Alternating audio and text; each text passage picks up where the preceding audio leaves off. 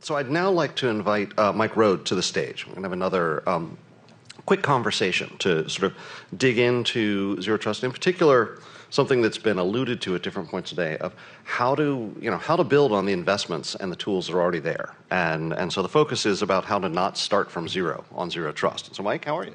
Doing well, how are you? So thank you for being here today. And Mike Rohde, I should say, is the Deputy Chief Information Security Officer for ServiceNow. And so obviously you've been thinking about the Zero Trust challenge on any number of levels longer than most. And can we sort of start with a baseline? We've talked about the different guidance that's been issued here over the last year and a half. How does the cyber order and M2209 line up with your general understanding or definition of Zero Trust? Yeah, well, thank you, Troy. So, Zero Trust, to me, when I first started hearing about it years ago, was really this nebulous term, right? It was cloud services way back 15, 20 years ago. What is the cloud? Is this up in the air? Where's my data going? I felt that way a bit about Zero Trust as well. Then started kind of digging into it a little bit more, reading more and more guidance and understanding about it. I thought there were some great analogies here earlier today, specifically the one about getting access into a SCIF. And if you're trusted to get into the SCIF, well, you're trusted to go everywhere else within that particular SCIF. And in reality, no, we need additional protections. We need those additional gates across your devices, across your networks, and ultimately where your data resides. And so Zero Trust really started hitting home with me a little bit more. I think there have been some efforts that have done previously, things like the CDM program, that have built some foundations for implementing Zero Trust. But ultimately, it's going to be a journey. I don't think there's definitely not a silver bullet out there today. And anyone that does tell you that they've got a tool that can solve your Zero Trust problems, run as quickly as you can, because there's not one out there. But it's really going to be more of a combination of tools, combination of new technologies, and processes that evolve over time. And do you think the guidance that's out there is evolving accordingly? Because I lumped it all together, but we've gone from sort of general statements of we should explore this to sort of reference guides that have been put out by CISA and by OMB, and now to very specific implementation plan requirements for agencies. Do you feel like what's being required is appropriate to get agencies to where they need to be? It is definitely going in the right direction. Like I said, we talked about Zero Trust a couple years ago. It's a concept. Now, CISA just showed some very specific guidance and details of what the objectives are and what you're trying to achieve through Zero Trust. And I think between the government and the government, frankly, has been really a thought leader in this space. And a lot of times us in industry are looking at government, when we're protecting our corporate networks and understanding what we need to do, we're looking at the government for some of the latest and greatest guidance and capabilities that we should be looking at ourselves. And one of the previous industry speakers today talked about how conversations have been changing with customers over the last several months. Are you seeing a shift in what federal organizations are coming to you for with regard to Zero Trust? Yeah, a year ago it was, Mike, what can you do to solve my Zero Trust problem? And can ServiceNow take care of that for me? And while there's lots of things that we can do from an automation and orchestration perspective, no, there isn't that silver bullet. But again, with the more detailed guidance that's been coming out, agencies are getting smarter on this. The requirements to build out specific plans for their agencies on what their overall plan is going to be to implement Zero Trust. I'm absolutely seeing the agencies getting smarter and smarter on this. And what sort of building blocks are already there? And I mean, you can sort of take talk to particular tools or services that you or others offer, but also in the sense of existing federal security programs. Like for agencies that are looking to leverage existing investments, what do you need to make sure is sort of part of your Zero Trust portfolio? Sure. Well, I think CDM is a great building block for what agencies can leverage from a pre-existing, acquisition and tools that you have in place. I think there were some challenges initially with CDM, specifically around the idea of, hey, we're going to buy lots of tools. We're going to buy licensing for endpoint protection, DLP for vulnerability management. And what I think a major lesson learned there was you can have all the tools that money can buy, but if the tools aren't integrated together, if there's no communication across tools, then those tools are going to be very limited in what they can do. And that's one of the areas that we've been pretty successful in on the CDM side is, a lot of federal agencies have leveraged CDM to acquire, our ServiceNow platform to orchestrate and integrate these different tools. We integrate with all of the major security tools that are out there into a single pane of glass where you can create workflows where your vulnerability management systems, your vulnerability scanners will pop a critical vulnerability. And in the past, it was you got to go figure out, okay, who owns that device? Who do I need to contact to get a fix in place, to get a patch in place? Whereas if you've got that integrated tool, once your vulnerability scanner identifies it, you can kick off a workflow to get the team ready to install, test, implement a patch. Now, I know when CDM was first kind of coming to real fruition, there was the challenge of, well, we've got to, we now have to do the CDM stuff. We already have our own security tools over here, and agencies had to learn to, figure out how to not have kind of, two solutions running in parallel, figure out how to integrate that. Are there similar challenges now with CDM and these zero trust efforts? Are there risks of having dueling solutions? I do think so. There's not going to call anyone on stage, but there's many of us here that have talked today about tools, and a lot of our tools do integrate and work together. But there's a lot of products out there, and each of the products has a different niche to it. And I think it's really going to be imperative for the agencies to really do the research and understanding on what the different tools can do for you, what challenge they can solve. Don't let your vendor tell you, this is the challenge you can solve, or this is what I do, this is what we do. Really communicate what your problem statement is and what you're trying to achieve, and then you can really find the right tools that are going to work and that are going to integrate together.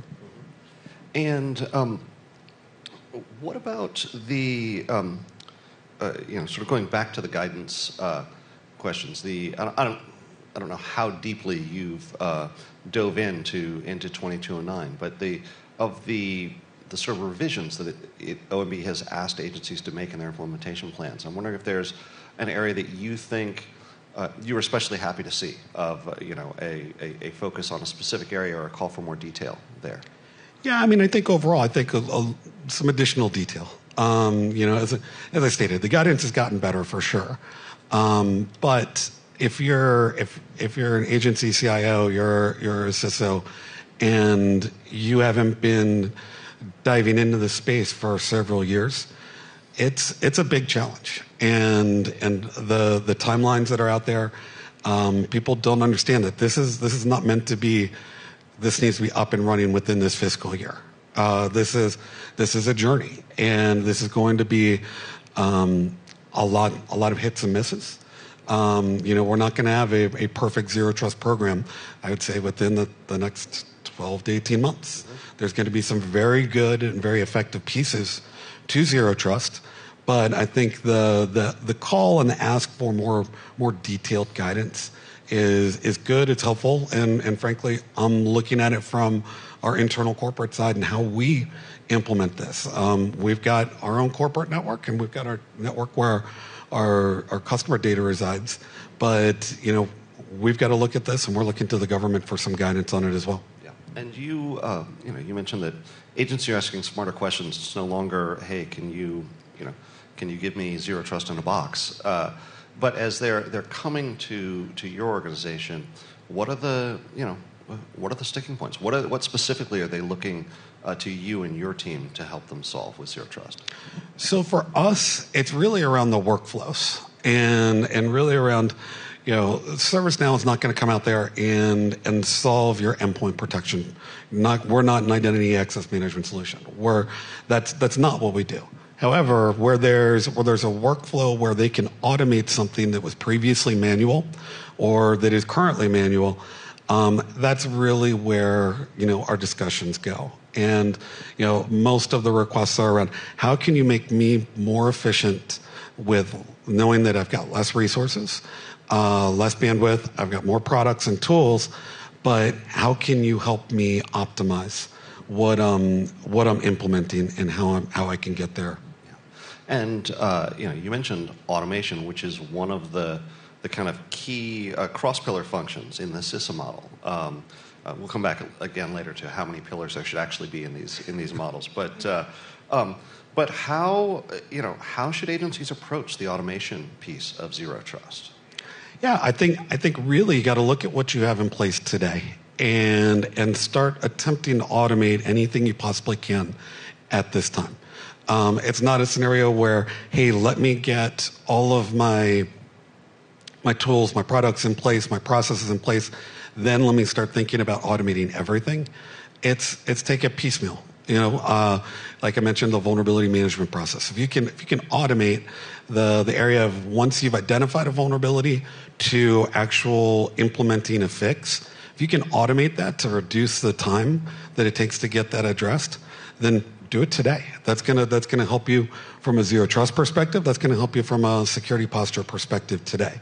So the way I look at it is whatever you've got in place today, look at ways where you can make some automation efforts, because then maybe you save on resources and you can spend those resources in other areas that require more manual intervention. And when you see organizations pushing for automation, is the bottleneck not having the right automation tools or not having the data and processes there and ready to automate? Both. So, I think a lot of times the tools are there. You've got the tools. It's just not necessarily realizing that there are ways to integrate these tools pretty effectively.